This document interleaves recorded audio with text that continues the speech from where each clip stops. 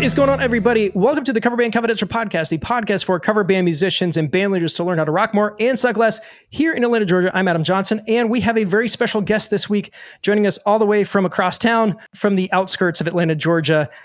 We have a guitar player and vocalist who is currently fronting an Atlanta area tribute band called Nevermind, doing Nirvana tributes, as well as a bunch of other things. Ladies and gentlemen, Eric Hogan joining us this week. How you doing, man? I am well. Thank you for having me. How are you guys doing? You know, like you said, it's been a long 4 years since last year. That's true. So I was trying to rack my brain around when we first met. I think I became aware of your existence before I actually officially met you. But you've kind of just been one of those guys in the Atlanta music scene that has done cover band gigs and tribute gigs and that kind of thing for a long, long time. And it feels like within the past, I don't know, probably 2 or 3 years, you kind of found your stride with a certain lane, and that's kind of been where you've been ever since. But let's go back. All right. So, let's have the fun talk. What got you started in doing music in the first place? My dad was an Elvis impersonator.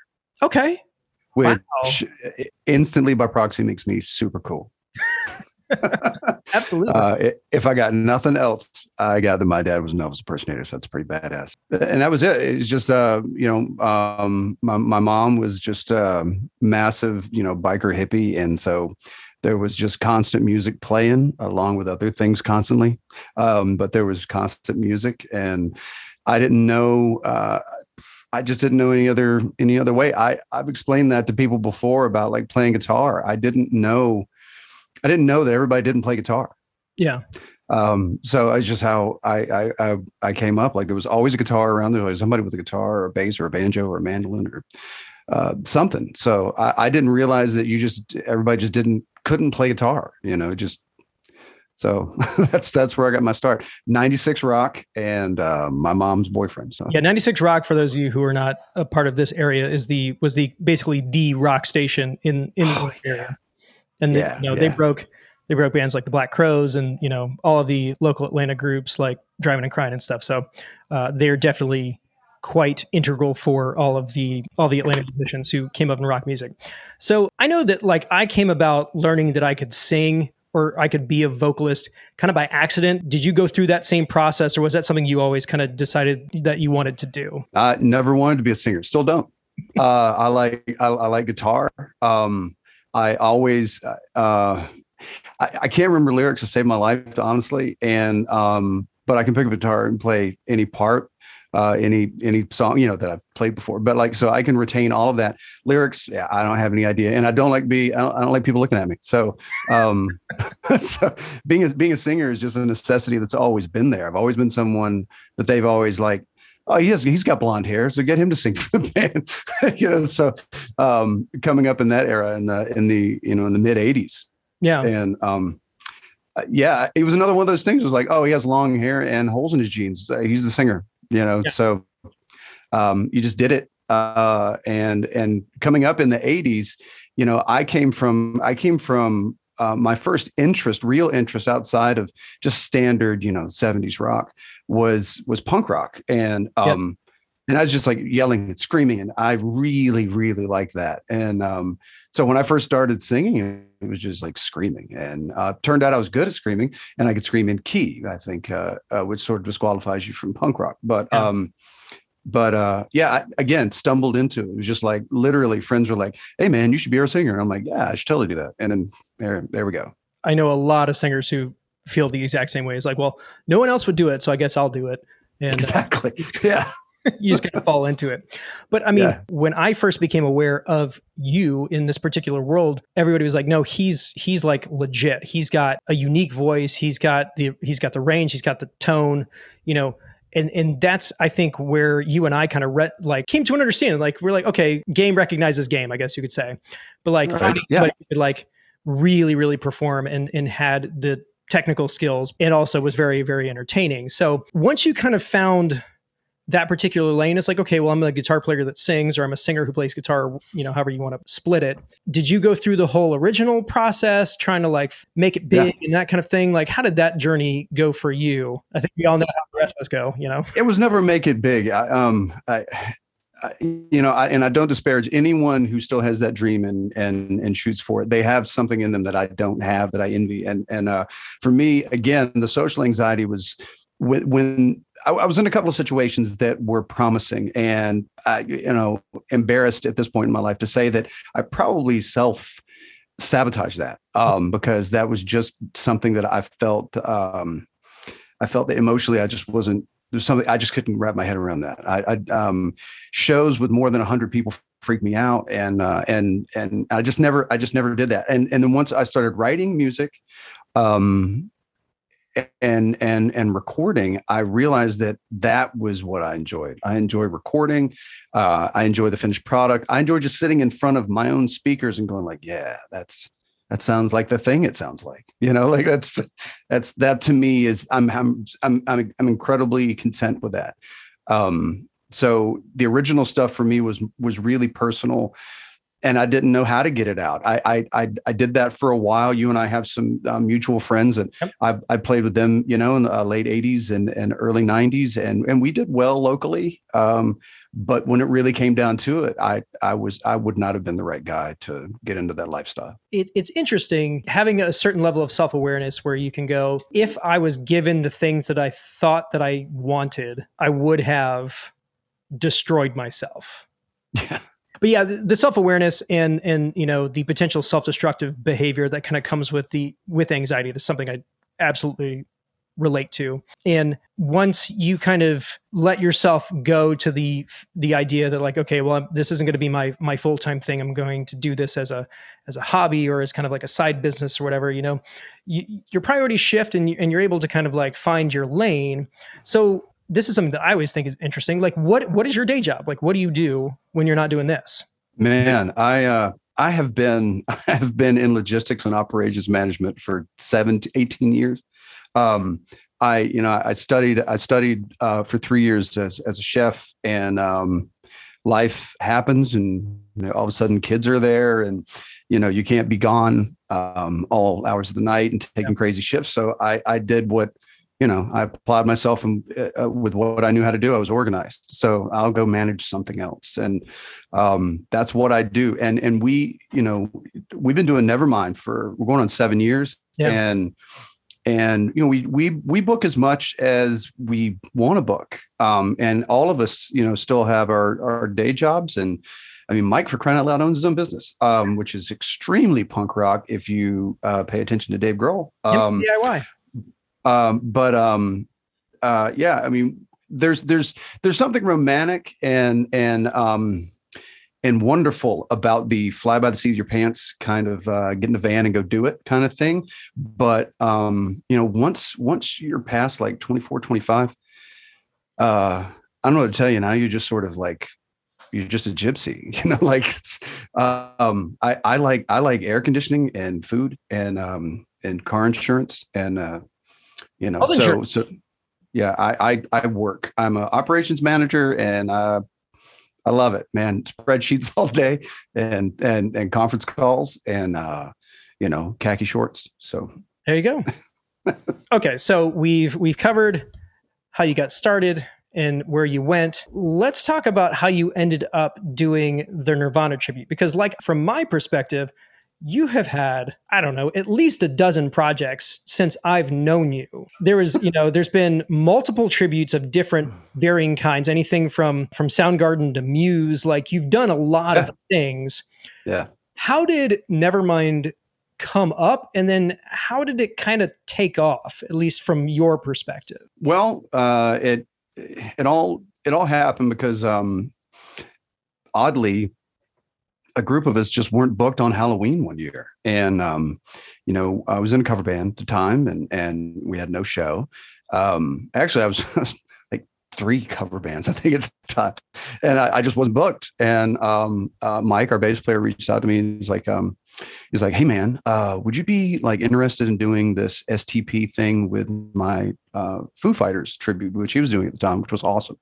And I was like, oh, I don't know. I mean, what's the deal on that? And he's like, well, we're just going to kind of get together and play some stuff. We're going to do some STP. We're going to do some Foo Fighters, and it'd be fun. And I'm like, yeah, that sounds fun. And then the wheels start turning. And then I was like, well, wait a minute, it's Halloween. Can we? How about we dress up like the bands and do it? And he thought that was a great idea. And then we start looking at the songs, like, there's not enough song, and from being in the cover band world, two bands of hits, that's not a night, so I was like, hey, how about we do like 10 Nirvana songs too? That kind of fits. STP, Foo Fighters, Nirvana. I literally came up with that idea because like my wife is the biggest Nirvana fan in the world, and the year that we met, she bought me one of Kurt's non-production model Jagstangs, which is sitting right back there. 95. They were released in 96. She got it for me in 95. But anyway, it was on the wall. I'm sitting there talking to Mike, and I'm looking at the guitar, and I'm like, Nirvana, I've got the guitar right there. I can get a freaking sweater. So we did that. We go to do the show. It's Halloween night. It's just a lot of parties. It's a big party. Yeah. And so we do the first set, which was STP, and I get the bullhorn and the hat and the whole thing, and we played our songs, and everybody's like, that's good. And then we go back for 5 minutes or so, change our clothes, come back out. Mike's Dave Grohl now going to sing Foo Fighters. We do Foo Fighters. Everybody's like, yeah, that was good. And we're thinking. I remember literally telling Mike, when we got back to change our clothes again, I was like, man, if we can just hold this would be a pretty fun night. This is great, man. It's a good crowd. We got changed, put the sweaters on and the sunglasses and the whole thing, and go out to do Nirvana. And now the whole room is full, and whoever's not in, sexy mustard costumes for Halloween are now in Nirvana t-shirts, and which was cool, except we only knew 10 songs. So we played those 10 songs, probably not extremely well, but by that point in the night, there's a lot of alcohol. It didn't matter. But we finished the show, and everybody was like yelling, this song and that song and this song. We're like, we don't know any more songs. Like this was a joke. The next probably 3 days, I start getting messages on Facebook about, hey, I want to book the Nirvana tribute. Hey, I was like, there's no Nirvana tribute. So, I get with Mike, and I'm like, maybe we should, think about that. That was kind of fun. Maybe we should do it. So we did it a couple more times. And again, start the night off with, SCP, some Foo Fighters, and then Nirvana is packed. So it sort of forced our hand. We realized that, like, well, don't look a gift horse in the mouth here. I mean, you've got people who want to see this. There isn't one. Let's just do it. This would be great. So that's how it happened. I don't know how many stories I've heard doing the podcast that, we did this as a joke, and then it became this massive thing. Yacht rock. Exactly. Right. They're the example of that. So let's talk about the business of being in a tribute band. Now, you guys have kind of leapfrogged over the local Atlanta scene, and you are now like basically a regional touring act. Mm-hmm. How did that process kind of come about? Was that like an organic thing that kind of happened, or did, you guys get kind of fast-tracked based on some conditions? Like, how do you go from, we're doing this on Halloween as a joke, to touring the Southeast and playing pretty solid big venues whenever you feel like? We've been really lucky, but I think it comes down to, like we were talking about, what our jobs are. I run companies, and Mike owns his own company. It was if we're going to do something, let's do it. You can only, first of all, and I have to clarify. I'm not sure if you ever covered this on your show before, but the tribute market and cover band market, and then the like event and private party market. I mean, these are very different things. It's the difference between Macon, Athens, and Atlanta. I mean, it's just different things.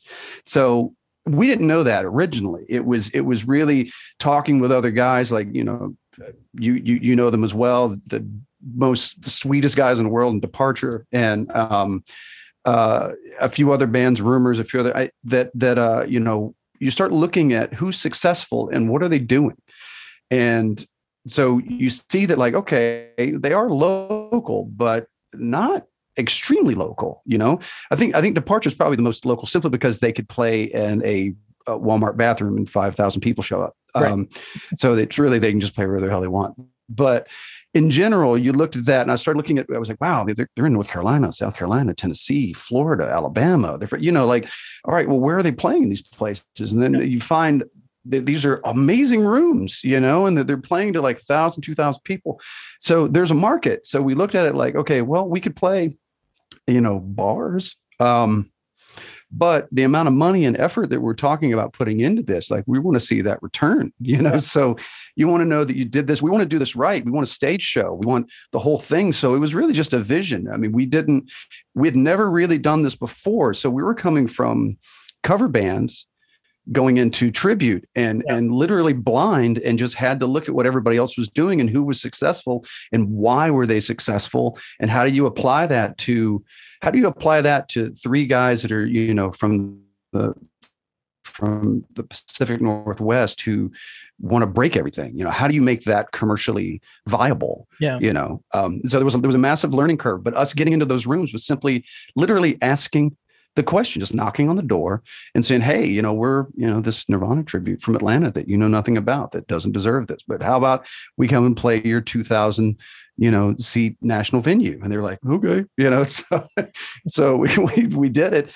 And I'll give all the credit in the world that to Iron City in Birmingham. They gave us our first shot, Iron City, and then literally right after them, the Orange Peel in Asheville. Both of them gave us a shot, and it gave us visibility. So we played those shows.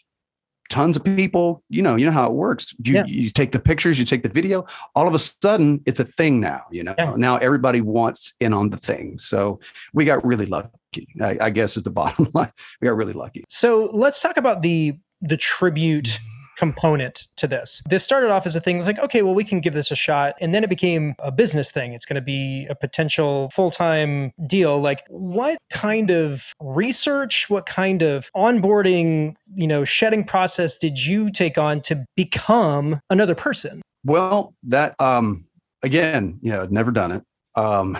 So I started looking at the really successful tribute bands and how far they were going. How are they doing this? And it hit me like a ton of bricks when I saw, and now they're friends of mine and it's amazing, but Queen Nation from LA, getting to know those guys and really picking their brain and knowing that, first of all, you got to have it. You got to be that guy. You got to be that guy who's able to do that. There are lots of, over the years, I've seen lots of tribute performers that are great bands, great singers, great guitar players, what have you, but they're not committing to the part. And it literally is a show and it's an act. It's nothing. It's no different than playing a role on screen or on stage, or in this case, in a band on stage. You have to play the role.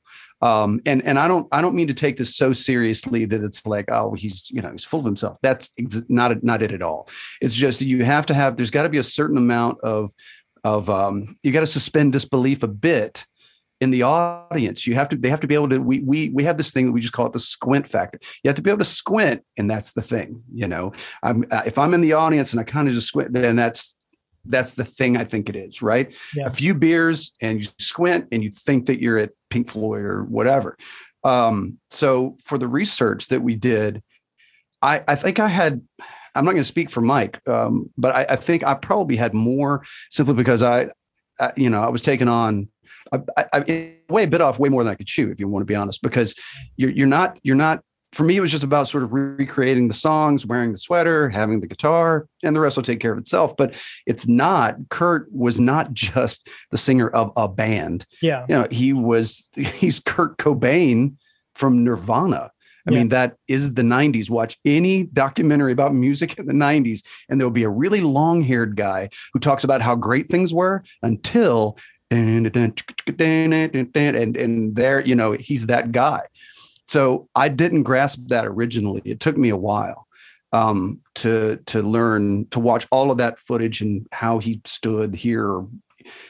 He doesn't move around much here. He does this, or and it just took a while to put that whole thing together. But it's literally you're building a role as a character.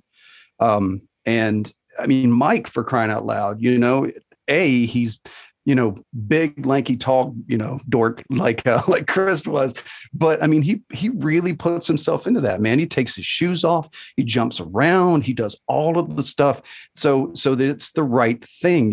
We all feel awkward up there. He's wearing purple jeans or whatever, or I'm wearing, for crying out loud, we just did our unplugged show in Asheville, and it was like 88 degrees. And I'm in a wool sweater, a flannel, and a t-shirt, on stage doing this show.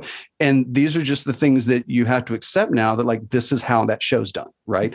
And when you have to break something, you break it. And when you have to, you don't feel well or whatever, I mean, you have to do it, 4 shows in a row, and you just got to scream your head off, and you have to do it. You have to commit 100%. Gregory from Queen Nation, I'm the biggest Freddie Mercury freak in the world.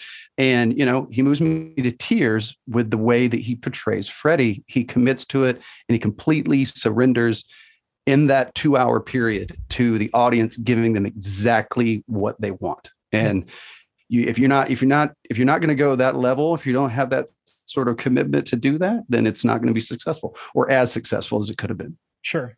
If we're talking shop, like what are the things that Kurt does that you can kind of like boil down into like a certain trick or technique? What is something that you do that you can be like, when I do this, it's Kurt kind of coming through me? He was very focused on guitar more so than vocals. But you have to split that difference, because in a tribute, you're selling, you're giving the audience what they think they remember. Right. So there's a weird equation there that you have to keep straight. But like Kurt always live made sure that the guitar was right.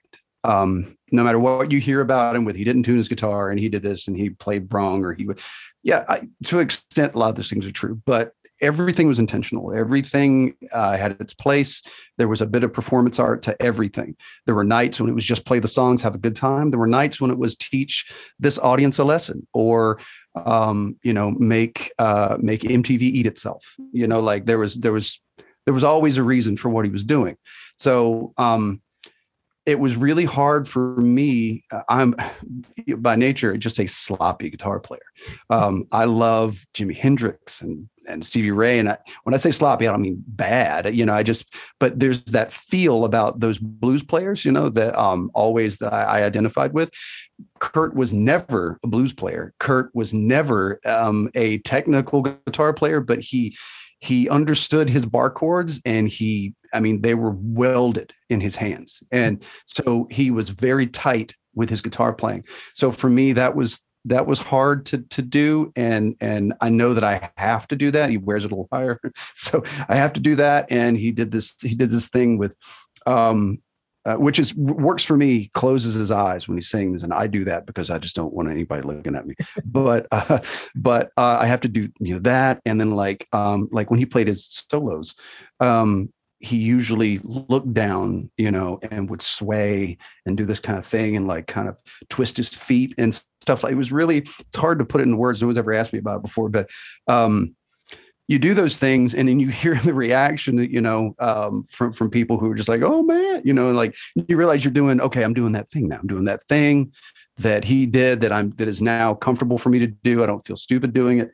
God, there's so many Kurt-isms. I mean, even down to the point where I've started grinding my teeth when I sing the way that he does, just from watching him do it so much. So now when I sing those songs, I just think about that performance, and then I'm grinding my teeth. And one of the things that jumps out at me is like the way he kind of like chews on words. Yeah. Exactly. He closes his mouth around certain phrases or whatever. Yes. But it's interesting to talk about the physicality, on top of just, I need to look like him, play like him, sound like him, but I also need to move like he does, or not move like he does, Amazing. which is another thing. You and I come from a world of like keeping people entertained and, keeping the drinks flowing and the money coming. Right. So that's a different mindset with doing something like this with Kurt, who was a guy who really didn't care if you were there or not, and that's a whole different thing. I'll be honest. There's a comfort in it for me, because it's great when I walk out there and I'm able to just, kind of channel Kurt for 2 hours instead of having to be Eric. I mean, that's an incredible amount of freedom, where you know that it's like, it's not me. I can do these things. I can be this guy. I can say these things and play these things and make these noises and all that. And it's all valid because it's not me. Like if Eric did that, it'd be lame, but like, but this guy can do it tonight and everyone's going to clap, and so there's a lot of freedom in that. Very cool. I did want to bring this up because you just mentioned it, but the cover band world in this particular business revolves around alcohol and alcohol consumption, and you're a sober guy. Mm-hmm. First of all, how did you come to that particular part of your life? And then how do you navigate a world where it's not something that, you participate in, but you still have to be around all the time? Yeah. All the time. It used to be a problem for me. But I guess just with age, you become more tolerant, and, it is what it is. But as far as here's what's wild.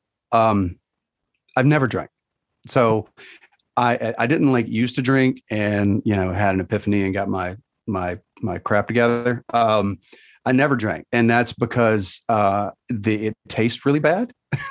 So because it tastes really bad, I can't get past that. So I don't drink. I don't disparage anyone who does anymore. I used to be a total douche about it. But again, you get older and you learn lessons. But being around people who drink, now you just learn exit strategies, and you learn to sort of manage. You manage expectations with people who drink, and you have to just pay attention and know that I should probably get out of here. And it's great being the artist now,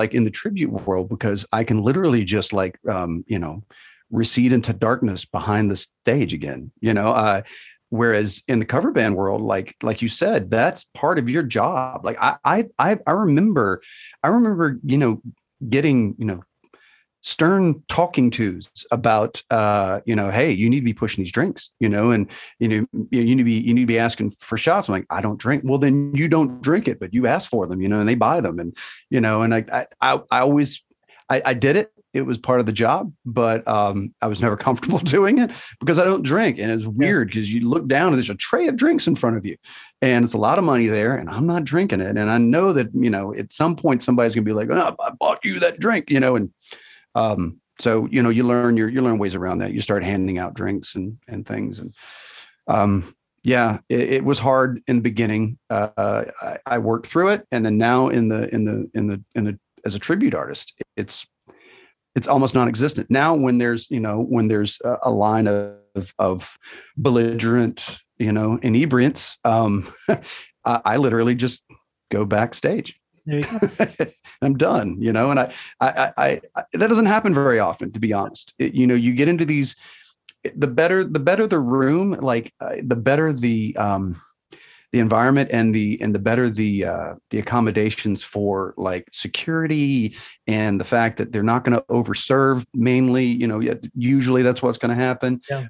We still see things and we have some things on video that are insane, but generally you just don't get that. Yeah. And we don't drink. Mike might have, Mike might have a whiskey or something like that, but not 5 whiskeys, you know? So we're all just lameoids, drinking our sodas and waters. And I love the look, by the way. I love the look of when the person who's in charge of hospitality and stuff comes up and wants to know what kind of beer and what kind of, liquor you want or whatever. And you're like, you guys have any, you have Coke Classic, and they're like, yeah. And what kind of you want a Jack or something to go with that?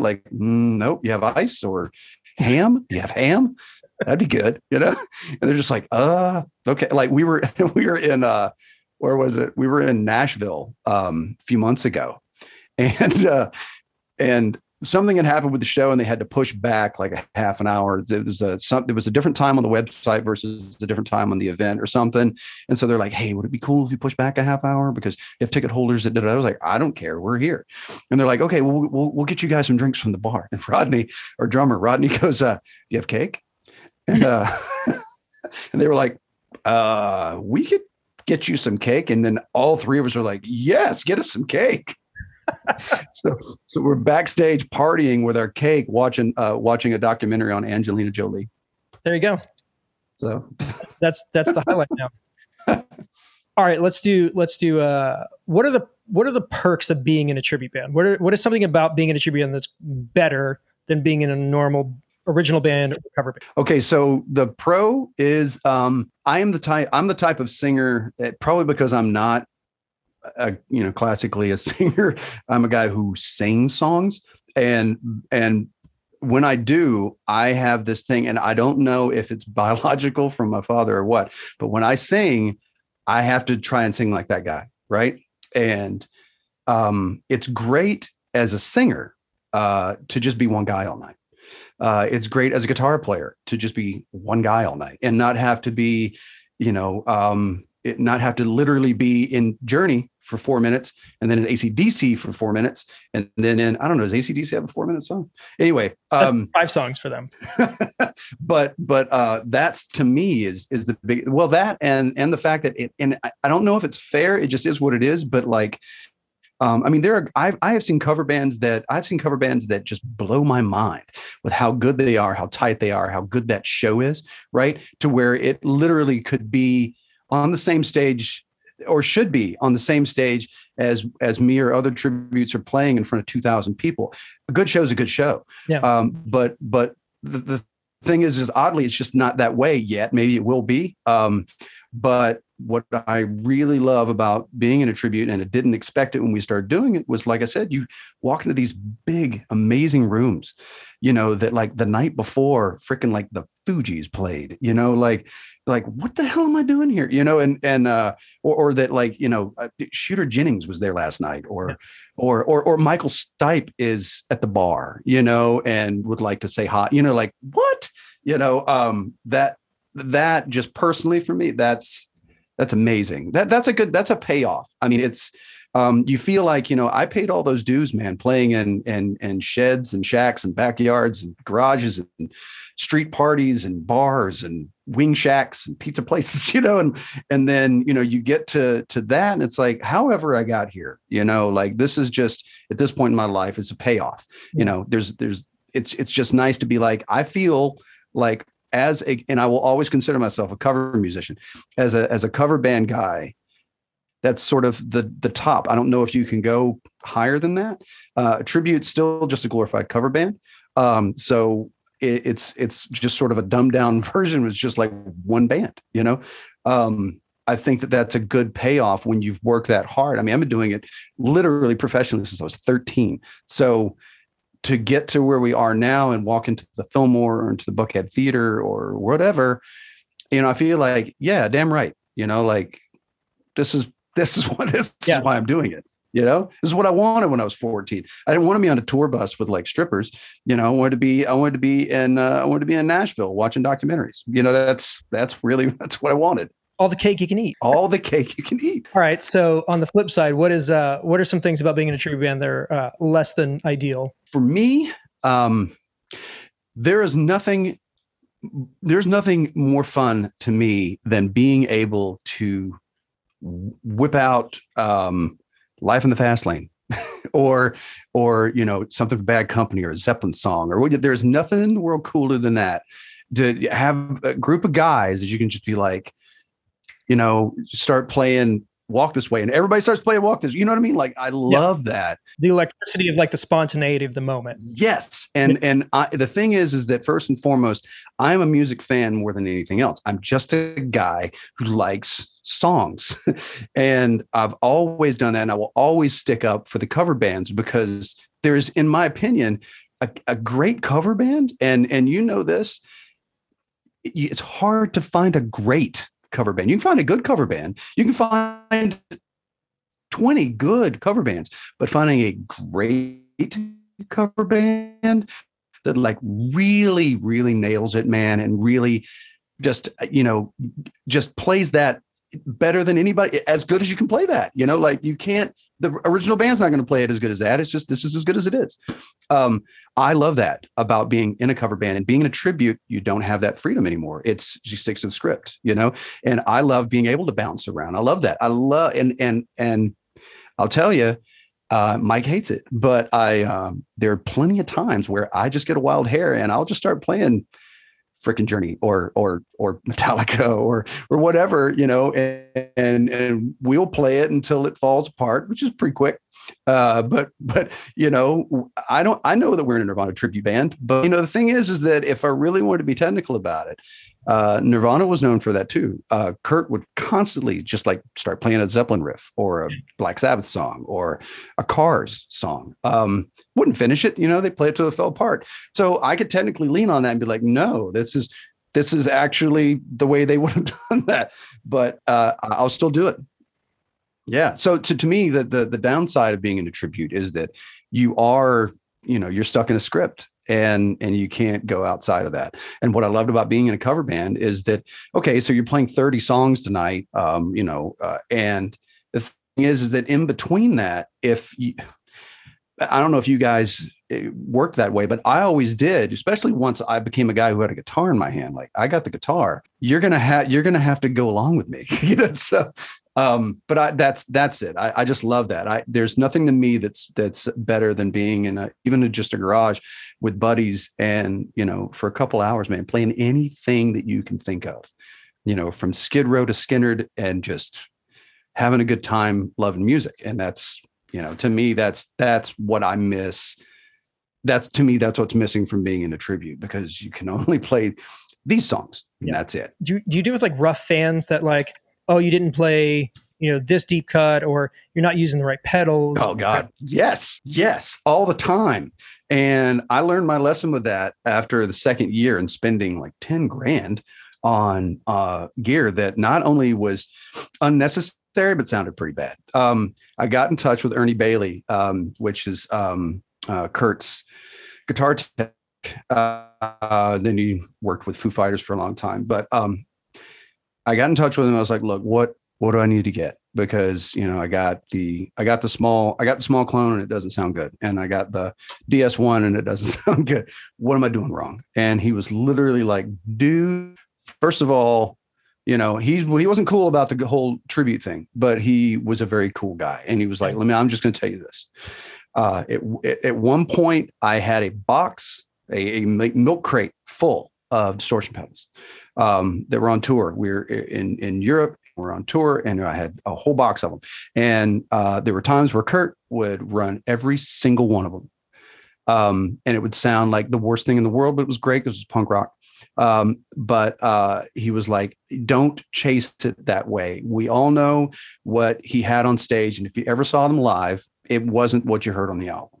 So, if I were you, I would just try and get a tone that mimicked the album, because that's what people are going to want to hear, and he's like, and that's a Butch Vig secret. You're not going to find all of those things. So just listen to the album and try to find something that reproduces that. So that's what it did.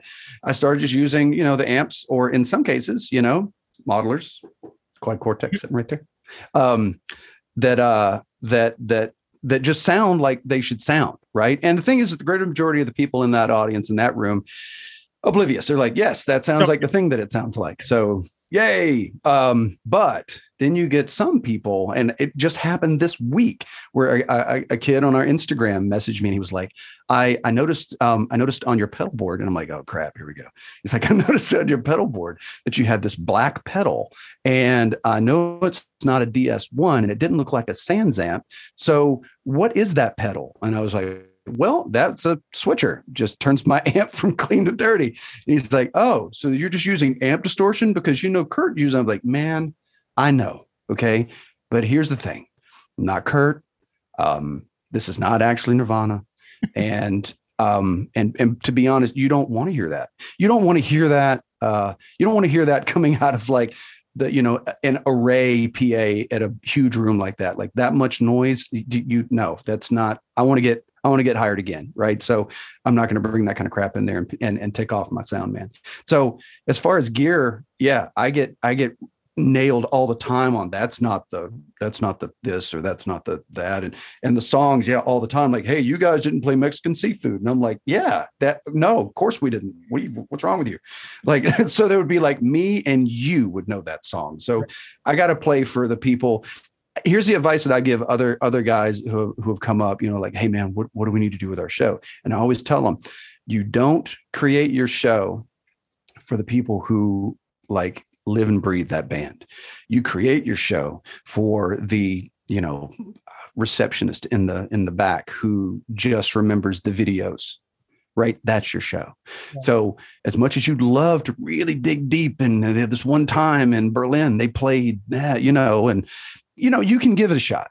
But the thing is, in order to be successful, again, there's that fine line of being like an artist about it and only playing the deep cuts or what the band would have done or whatever. And then the other side of that line, balancing on saying, okay, but this is a business that I want to be successful at. I want this to be for a reason, right? I want to spend $1,800 on a piece of gear and have it be worth it. I don't want to waste my time and my money on a passion project that's just for me. And if you want to do that, that's great. Just understand that, you'll be playing, original bars to 60 people. Yeah. And if that's what you want, then more power to you. I'm just saying, if you want to do this and do it the right way, then you've got to understand that it is a business. It is a music business. And you're there for them. You're not there for you, I would, are you kidding me? I don't want to wear a sweater in August. Seriously. Right. If I were doing it for me, I'd just be in a freaking tank top with like a Les Paul, not a weird nerdy Fender thing, or a 75 Moss Right or something. Yeah. I mean, come on, dude. So you always have to think about the audience, and you have to imagine that audience is 80% casual listeners who just want those hits. And so how do I keep them entertained in between those hits? Yeah. Right. And you have to accept that you're going to get those bullets at the end of the show about, man, you guys didn't, and like, yeah, I know, man, I'm sorry. I would love to sit here and play nothing but weird songs that no one knows, but that's just not going to, I'm not gonna be able to get back home because I made $20 tonight. Yeah. The term that we use is punishers. Those guys, that's what those guys are. They're punishers. The punisher. Yeah. That fits, man. And you're like, what did I do? Yeah. Deserve this conversation with you right now. Yeah. That's a good one. Punisher. I think we might start going with that. I don't have a term for it. I think we'll go with that. There it is. But you're not just doing this. You're still kind of diversifying. You're doing other stuff.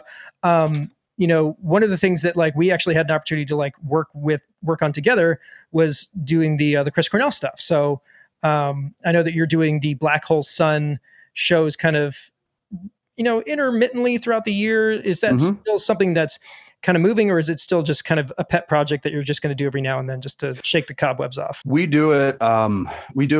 We only book it between May and July, between his birthday and the day he died.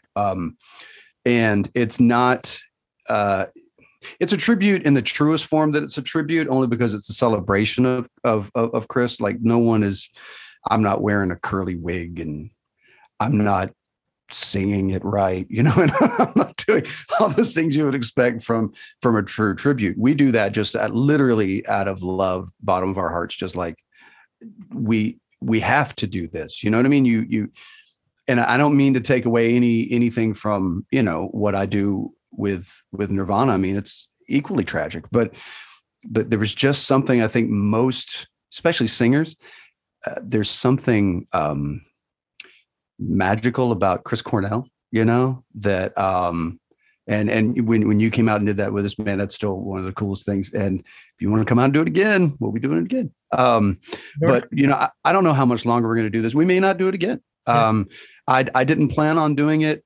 I didn't plan on doing it last year, with the pandemic and all that. And then we rescheduled for January to fulfill the contract. And which was a whole other conversation about the playing during the pandemic. But still, I mean, everyone's still, I mean, it's like he's still there. You know, it's wonderful. I always say when we do those shows that, you know, I know we lost him, but, you know, tonight he can be here. Right. So that's why we do it. I love that man so much. That voice, the songs, everything about him is magic to me. But yeah, I'm sorry. I sort of took your question somewhere else with it. No, that's exactly. I mean, that's what we're here for. Yeah. I just love doing it. I mean, if you're a rock musician or a fan of rock, and you walk into a room and a band is playing, Searching with My Good Eye Closed, and that does not do something to you, I don't know, man. We can't hang out, I guess. You know, I don't know what to tell you. You might need to find Jesus. I don't know. Yeah. I know that we started a little bit late, and I could literally do this for another 4 hours, but I'm going to let you go. Eric, thank you so much for taking time out of your schedule to talk to us this week. If people want to get in touch with you or kind of keep up with what you've got going on, what's the best way to get in touch with you? They can hit us up on our Facebook, Nevermind ATL on Facebook. Same for Instagram. Links to our website there, our YouTube, our Tinder page. I mean, whatever they want. Grindr profile. Yep. Yes. We have a Nevermind Grindr profile. But yeah, any way they can find us. I mean, we'll talk to anybody. We'll answer any questions, and I would love to hear from everybody. Good or bad, you know, like I'll take the criticism with the praise any day. So, you know, hit us up, and, you know, maybe we'll see you out at a show. Awesome. Well, Eric, thanks again for, hanging out with us. I'll go ahead and let you go. Everybody, thank you all for tuning in. For those of you who are keeping tabs, you've been listening to the Cover Band Confidential podcast for the week of June 17th, 2021. Have an awesome week. See you. See you guys. Thank you so much for tuning into our podcast. If you want to help us, be sure to share us with your friends, follow us on social media, and if you haven't already, please leave a review for us on the podcast platform of your choice. Facebook.com/CoverbandConfidential, Instagram @CoverbandConfidential, and Twitter @CoverbandConfid. If you have any questions, please email us at coverbandconfidential@gmail.com, and consider supporting us on Patreon, patreon.com/CoverbandConfidential. And for more info, check out www.coverbandconfidential.com.